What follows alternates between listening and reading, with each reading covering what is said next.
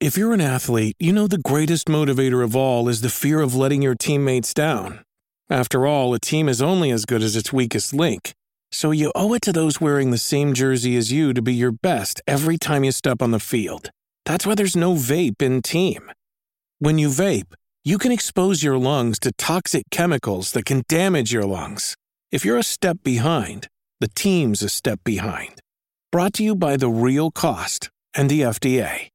Hi, I'm Daniel, founder of Pretty Litter. Did you know cats tend to hide symptoms of sickness and pain? I learned this the hard way after losing my cat, Gingy. So I created Pretty Litter, a health monitoring litter that helps detect early signs of illness by changing colors, saving you money and potentially your cat's life. Pretty Litter is veterinarian developed, and it's the easiest way to keep tabs on your fur baby's health right at home. Go to prettylitter.com and use code SPOTIFY for 20% off your first order and a free cat toy. Terms and conditions apply. See site for details. Dynowarz, destruction of Spondylus. Cybersaurus must be unleashed. The Dynowarz must begin.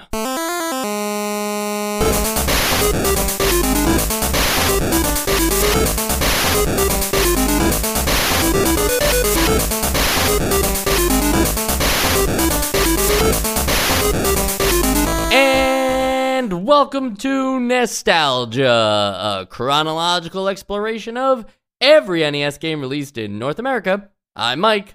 I'm Sean. And I'm Joe.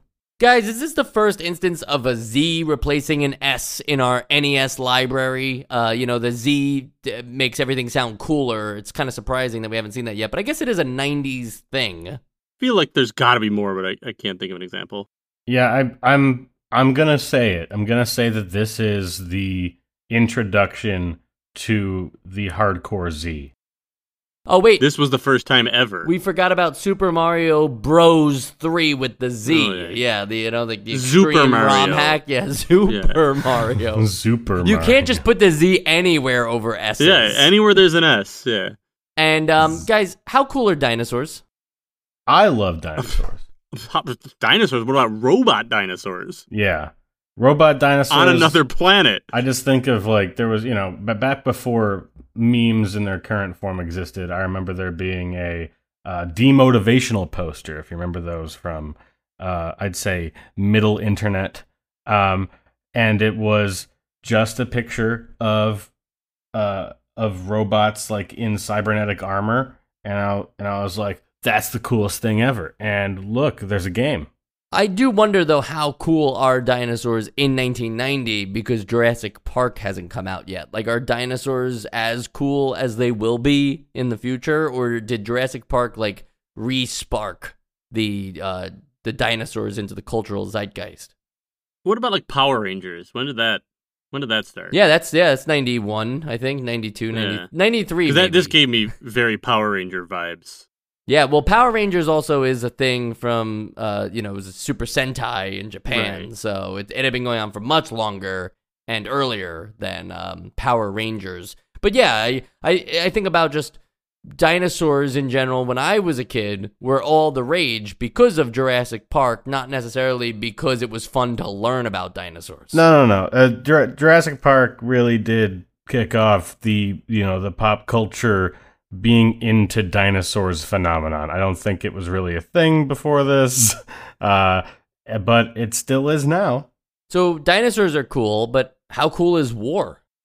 Oh, just as cool as Jurassic Park. I was wondering what movie came out that sparked that. Was it Saving Private Ryan, and suddenly everyone was like, oh, war. Nobody was really into war until Dunkirk came out. Interesting. Yeah. Okay, because I was actually going the same route as Joe with Saving Private Ryan. Apocalypse Now and The Thin Blue Line kind of did the whole war shouldn't be glorified thing. Before that, most war movies were look at these heroes, this is amazing, war is amazing, we're the greatest country. Saving Private Ryan with that opening D-Day scene really makes you realize wow, war is a very terrible experience and people die quickly and there's no remorse and it just happens. So I was going that route. But Sean, I I like your fun answer of nobody cared about war until Christopher Nolan's Dunkirk, a movie with very limited like 2017 war. or something. I mean, I'll also state that nobody being into dinosaurs before Jurassic Park isn't quite on the mark, but it's definitely more true with the Jurassic Park thing. Well, what was that 90s movie about the destruction of Spondylus? Oh, That really sparked the hype. I think wasn't that like Bridget Jones's Diary? Right. The Land Before Time, the original one, came out in 1988. So technically, that is probably the movie that kickstarted dinosaur, resurgence. Or maybe Land Before. Oh my God, you just said Land Before. Or maybe was that what was that movie with the claymation dinosaur fight from like the 50s? Was that Land of the Lost or something? Oh yeah, Land of the Lost. Yeah. We should stop placing our bet on when dinosaurs get popular because we keep immediately undermining it. I think they were just always cool. Did King Kong fight a dinosaur also in the original, like on his I island, think so, on Skull yes. Island? Yeah, I think so that 1933 really was like the establishing point for dinosaurs. All right, we're done. The point being, of course, that dinosaurs and war, Dino Wars. It's like I think they just thought of two really cool things, combined them, and then decided to completely not deliver on that premise. But before we get into the game itself, it's worth mentioning the plot, because if there is going to be a giant dinosaur war, you better have a pretty good explanation for why it's happening. And so, just rather than break it down, I'm just going to read the entire plot, and then Sean and Joe, as two guys that are currently playing through some latest Game of the Year contenders in both Starfield and Baldur's Gate 3, maybe you talk about how this plot holds up. So, here we go. Something was terribly wrong in the distant man-made Spondylus solar system. One by one, the planet's central life support computers had been infected with a life-threatening virus, while the planet's surfaces had been overrun with giant computerized dinosaurs known as robosaurs.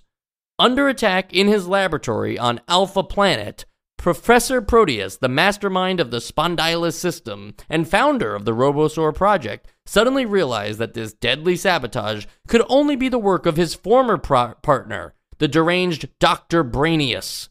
Years earlier, the doctor had fled Alpha Planet after Professor Proteus had exposed him for performing forbidden robotic experiments on human subjects. At last, he had returned to seek his revenge using the professor's own creations, but little did he realize that Proteus had been hard at work for the past few years perfecting the ultimate robosaur, Cyberosaurus. There was only one hope to save the Spondylus system. And that's it?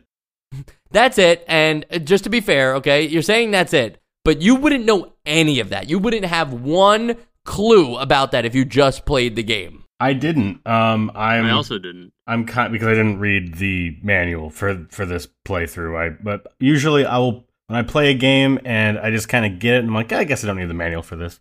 But okay, here's my big nitpick. We are now a level 2 civilization on the Kardashev scale. We have built a solar system from scratch. So I guess maybe that's actually more the feat of a level 3 when you can kind of like take the energy of a whole galaxy, because it takes a lot of stuff to build an entire solar system. I assumed what they meant by that must have been like maybe it was mistranslated and it meant like man settled, like man conquered solar system. I suppose. But if it's actually literally man-made, then that's impressive. Regardless of that, why, if we have the capability to play God to this sense, why is there a what did you call it? A Robosaur?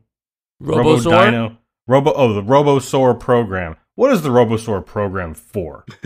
Is it just like an entertainment system? Like, is it a 30th century Chuck E. Cheese? It reminds me of that Rick and Morty episode where the wooden Jerry lives forever, and then they do Christianity again, and it's like dinosaurs again. Like, we built our own solar system, and it's like, well, we have to start from the beginning. I just don't buy it. Well, I'll say that I obviously this is very, very campy, ridiculous, and silly story. But I was actually surprised that it's like as robust as it is. When you first kind of like teed it up, I was like, oh, here we go. This is going to be the stupidest story. We've had a lot of stupider stories on this, and I'm just like, wow, for the campiness of this game, the campiness of that story matches, and I'm like, wow, they actually they fleshed it out a lot more than I would expect them to. But there is a problem, though, right? That we haven't even talked about the game yet, but we've all played the game. Hopefully, some of our listeners have also played the game. The plot would be shocking to anybody because there's just no semblance of it in the game at all. There's no explanation in game for why this man is jumping into this giant robosaur and fighting other dinosaurs, but you could come up with your own story. And I think what I'm getting at is that it would probably be just as cool as the story they wrote in the manual. No, yeah, I don't think this game, I mean, yeah, you've just created a game where you get to play as some semblance of a T-Rex, and they're also robotic and they have guns. Like, you don't need a story for that. You don't need a lore Bible. All you need to have is that kind of thing going on. But I guess the question is, did they give you the feeling that you were doing that thing? Yeah, I think with most games like this, it's like that we've been playing, most of the games that are like platformers and stuff like that don't need the story at all. It's just it's a nice touch when they have a story, but yeah, I don't know if we want to get into the gameplay, if it delivered on what it was trying to do. Well, just one more quick thought on the plot is that it reminds me a lot of Mega Man. You replace Robosaurs with Mega Men and Dr. Wily and Dr. Light instead of Dr. Proteus and Dr. Brainius. Yeah, I mean, I think that plus some of the gameplay kind of feels that way too. So let's get into the gameplay then. The way it works is it is a platforming game with some good action built into it. You play first as Professor Proteus and go through his level of the stage, his part of the stage, I should say. It's one complete level. And when you get to the end of his level, you then jump into the Cyberosaurus and play through its part of the stage. So we'll break these down by just starting with Professor Proteus because he goes first.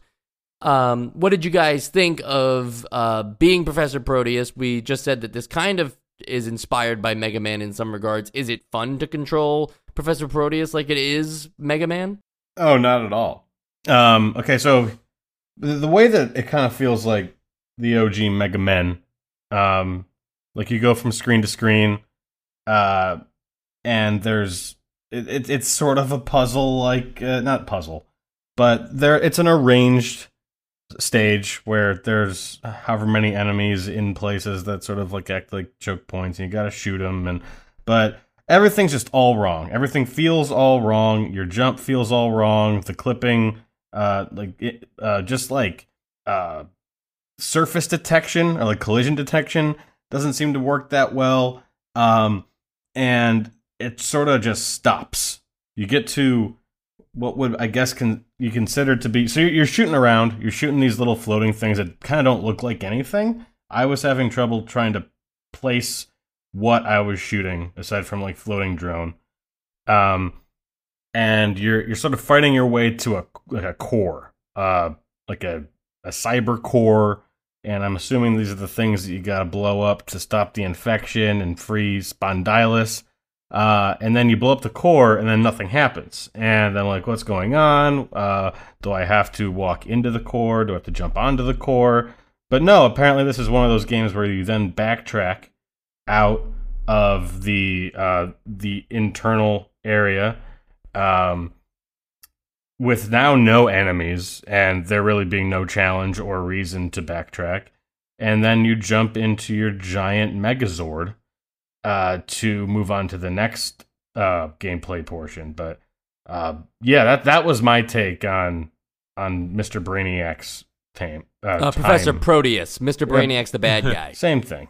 Yeah, I mean, I pretty much agree with everything there. The first thing that stands out to me immediately is the bad momentum in this game is very noticeable because it's a platformer, and I will say that I got the hang of it eventually, and it became less of a noticeable problem because I was just used to it. But it's like we've had games where like there's no momentum, and we've had games where there's too much momentum, and this does like this weird just as bad middle ground where it's like I guess there actually still is no momentum, but I feel like I'm going too fast when I'm jumping.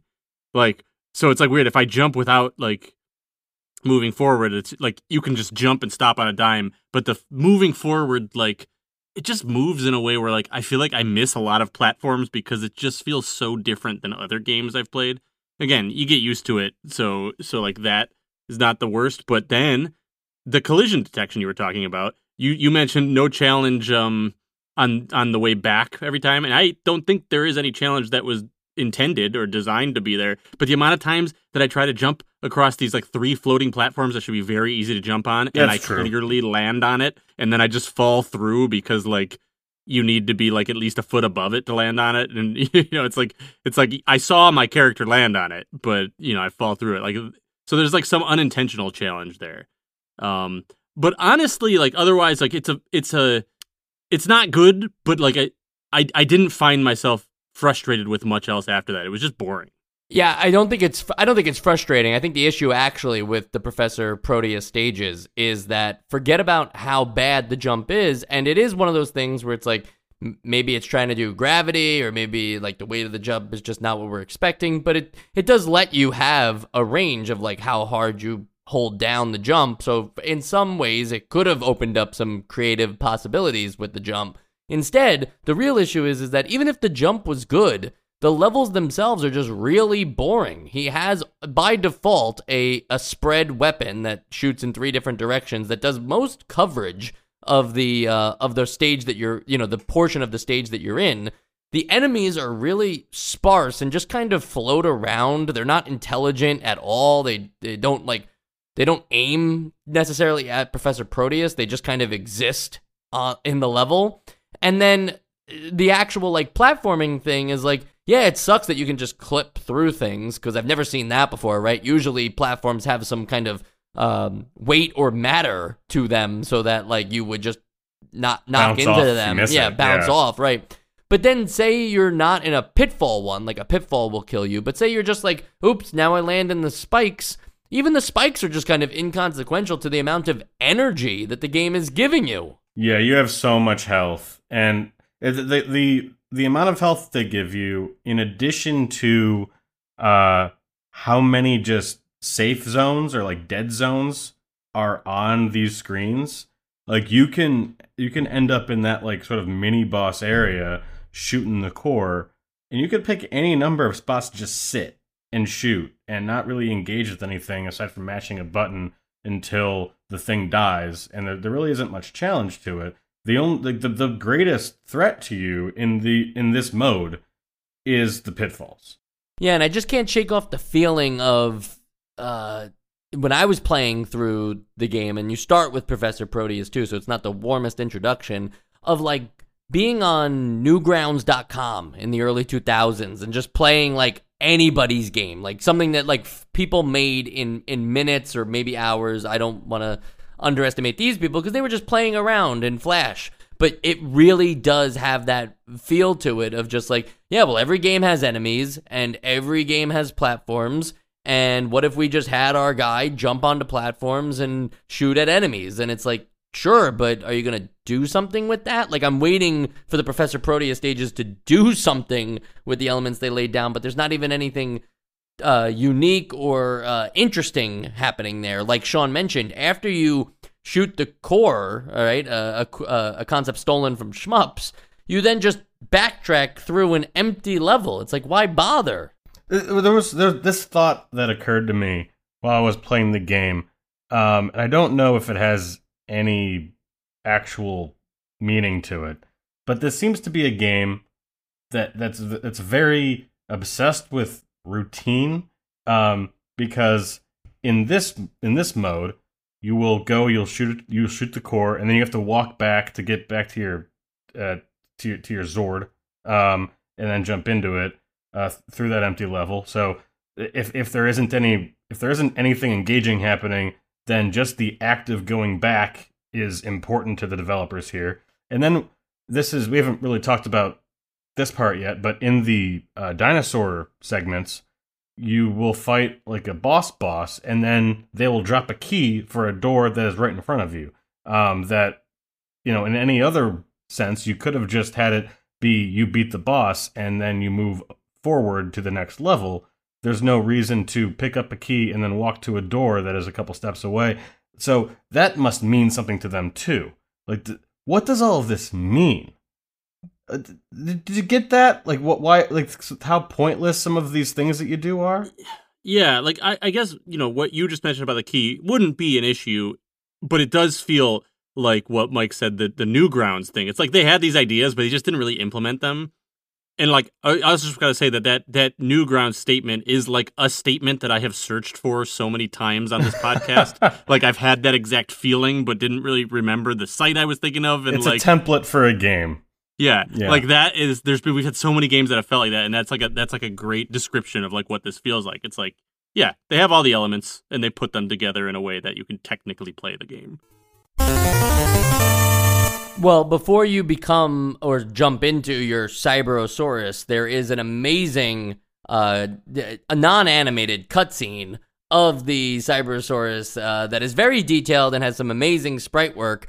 But before you even jump into it and have the nice little detailed sprite there's like a size that you can appreciate of the Cyberosaurus next to Professor Proteus. When you get back to the beginning of the level after traversing through the empty parts, you see your Cyberosaurus there, and it's significantly bigger than Professor Proteus. We're like seeing just a portion of the head, and then we are greeted with this awesome cutscene, and I keep saying cutscene, but it's really just still pixel art of the Cyberosaurus, but it's like nicely shadowed and everything. Yeah, like I really appreciate it. Yeah, paints a good picture.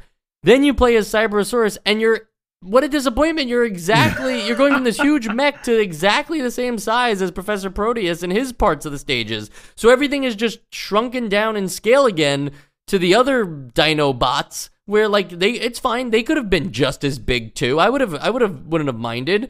But now the Cyberosaurus, it doesn't feel like a kaiju battle. Most of the enemies aren't that smart anyway, so they're just running into you or whatever. Like they don't have a big plan or objective.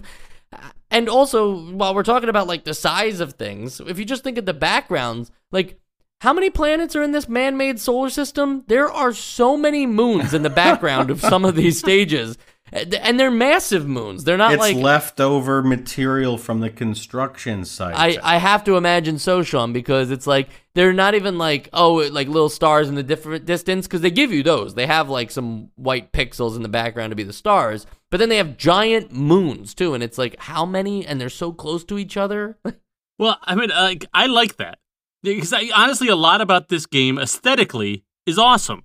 Really, other than like that weird the dinosaur doesn't feel big when you're actually playing as it. But like it's like what you would think is it's like what a 9-year-old playing the NES would find awesome aesthetically. You're on an alien world in a robot dinosaur, and you're this like dude in like a space suit with a phaser gun. Like it all looks really cool, but it's just implementation. I agree with that. The concepts definitely on paper are what kids want. The Cyberosaurus does have different weapons, though, which makes him better than Professor Proteus and not just playing with another spread gun, which would kind of stink.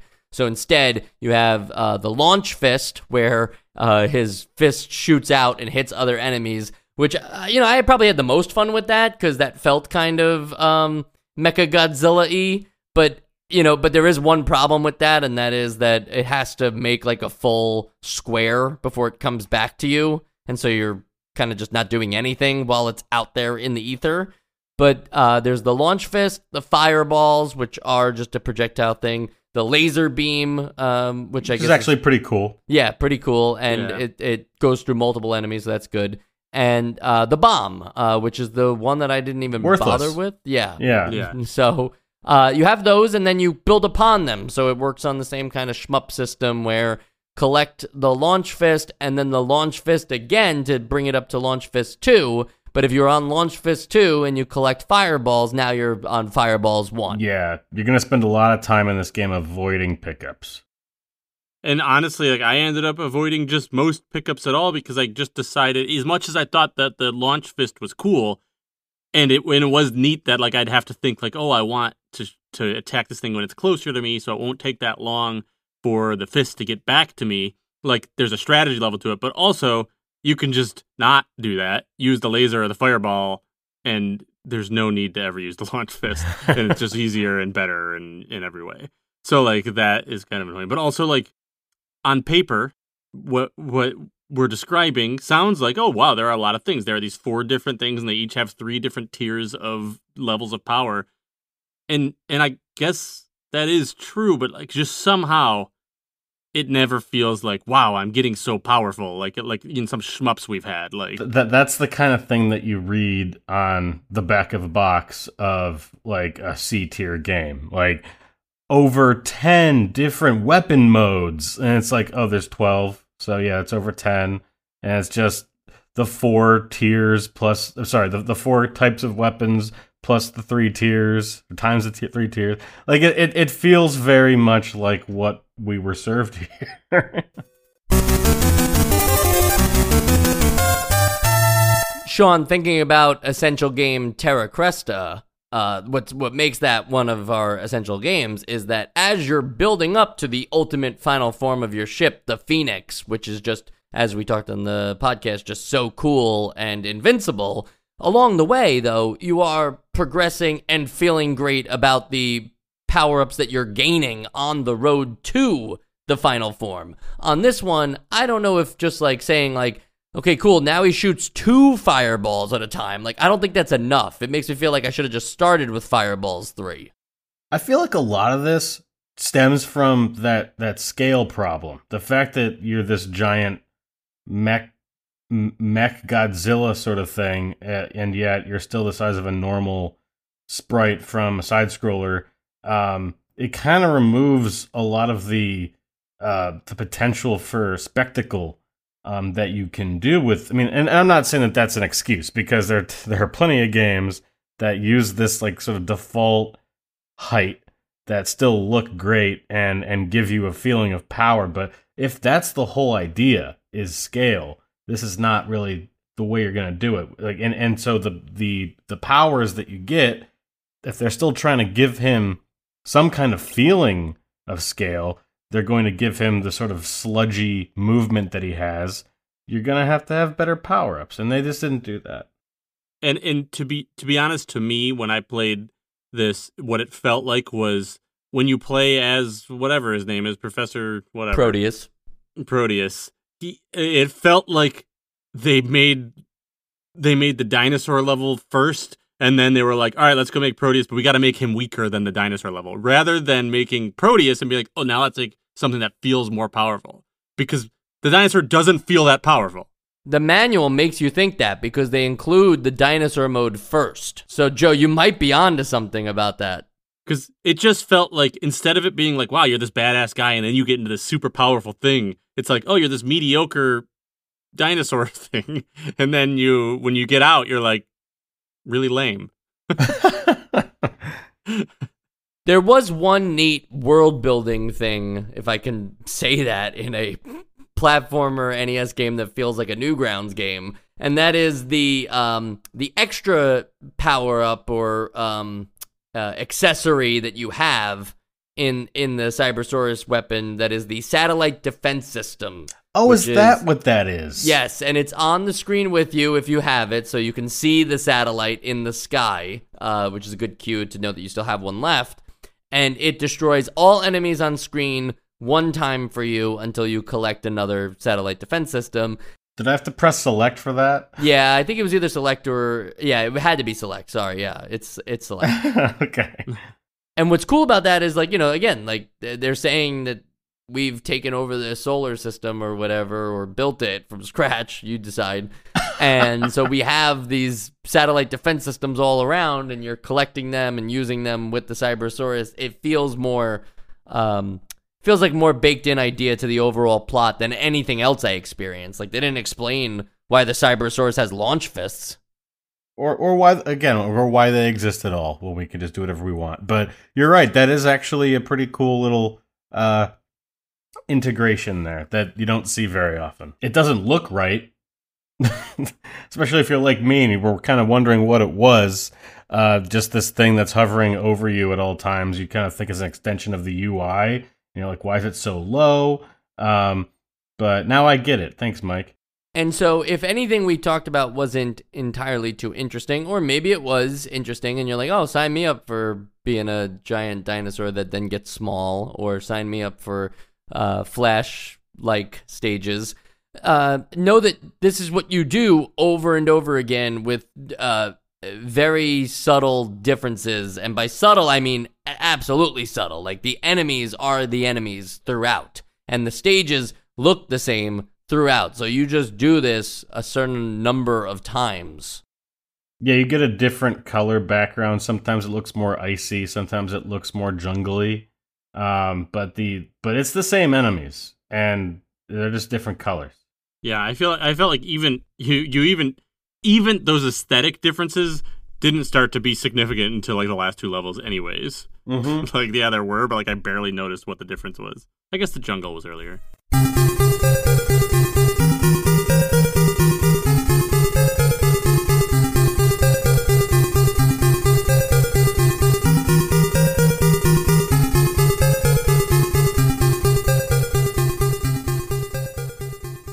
Unless I missed something, there's no fight against Brainiac or Brainius, whatever his name was. It just ends. It just ends when you get to the last stage. Like, you finally shut off the last of the artificial intelligence computers, and that's it. Virus stopped. No boss fight. You're just going to reset like the computer. That's like the goal of the game. It's you turn it off and on again.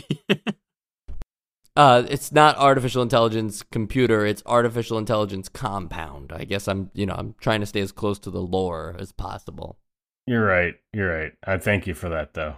On the sequels and spin-off side, there are none. But this was published by Bandai, and Bandai obviously now has Power Rangers. I don't think they always did, but they have Power Rangers now, and I think Bandai are a group of people that know dinosaurs, so kind of weird that they missed so hard here with Cybersaurus. Well, actually, no. Now, so I was thinking this wasn't a great game, but I actually I'm looking at the very end, and the game does tell you that it's a great game. It says, "Congratulations, you finished another great game from Bandai." So, I guess we were wrong. I didn't catch the from Bandai at first, and I just thought it was like you finished another great game, and it's just like, yep, we're just another game in your collection, but another great game from Bandai. And I could do a quick search here, but other great games from Bandai include Dig Dug 2, Trouble in Paradise, Street Cop, Shooting Range, Monster Party. Okay, I mean, Monster Party was great. Let's not kid ourselves. So there we go. It only took 4 tries, but we got to an absolutely great game in Monster Party. I missed Monster Party. Get on it. It is weird. I gotta replay my backlog. Play my backlog. We definitely just said that's how it ends, but it is kind of hard to describe how anticlimactic it is. Like, you just think that you're leaving another one of those posts, and then the game ends. It would only be anticlimactic, though, if there was any kind of building to a climax, Sean. Like, it doesn't feel like you've worked to anything. You just have done the same thing 6 or 7 times. And that's kind of why I probably didn't even sniff. Oh, no, I was actually pretty far, because I got to stage 5, and I thought maybe after stage 4, that would be the last opportunity that the game had to change up literally anything. And then when stage 5 kind of worked the same as the other ones, I thought, like, you know what, I'm kind of over this game. Yeah, it gets good after like 12 hours. Yeah. Well, whether we're over this game or over this episode, there is one more thing we have to do, and that is vote for it on the Essential Games list. If my comment about Newgrounds didn't say enough, I guess I'm really not disappointed in Dynowarz Destruction of Spondylus for not delivering on its awesome title, but not delivering on even the kind of things that the game could have done as both a Mega Man and dinosaur combat game. It doesn't deliver really on either service, because the Professor Proteus stages are incredibly dull and easy, and the Cybersaurus stages, not that they're harder, but they are just kind of tedious with the other dinosaurs that you fight off against. Like, that should have been something that we spent a majority of the time of this podcast on, talking how much fun it is to fight other robo-dinosaurs. That could have just been like some Rock'em Sock'em Robot style stages or something. Like, I'm not sure what I'm envisioning, but it certainly wasn't what we actually got. And I think even by the time I got through the first of the Cybersaurus stages, I had my mind made up already about this game. And so that tells me enough to tell you that it's not essential. Sean? Yes, I've already said pretty damning things, so it's not essential. Joe? Yeah, I'll say that the pixel art in this game deserves to be in a better game. And I'll also say I wouldn't say my time playing this game during the game, like, I wasn't having a terrible time. I just also wasn't, like, having much fun. Like, it's not like some of these games were like, wow, this is, like, it's a very beatable game, and it's like, wow, it was fun, like, for a couple minutes. It was fun for, like, the first level or two until I realized nothing was changing. But yeah, this is not a good, it's not a great game. It doesn't deliver on what's promised, and I feel like, we've pretty much said it all, so definitely not essential.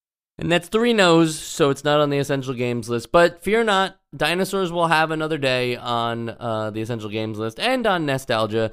But I'm sure there are tons of dinosaurs in video games. But the next example I can think of is a little game called Color a Dinosaur. And so maybe that one will wind up on the Essential Games list. Let's go! I mean, how do you screw up coloring in a dinosaur? It's definitely going to achieve its objective. You got well, those it's hard greens, to know what color a dinosaur was. You got because those we only browns.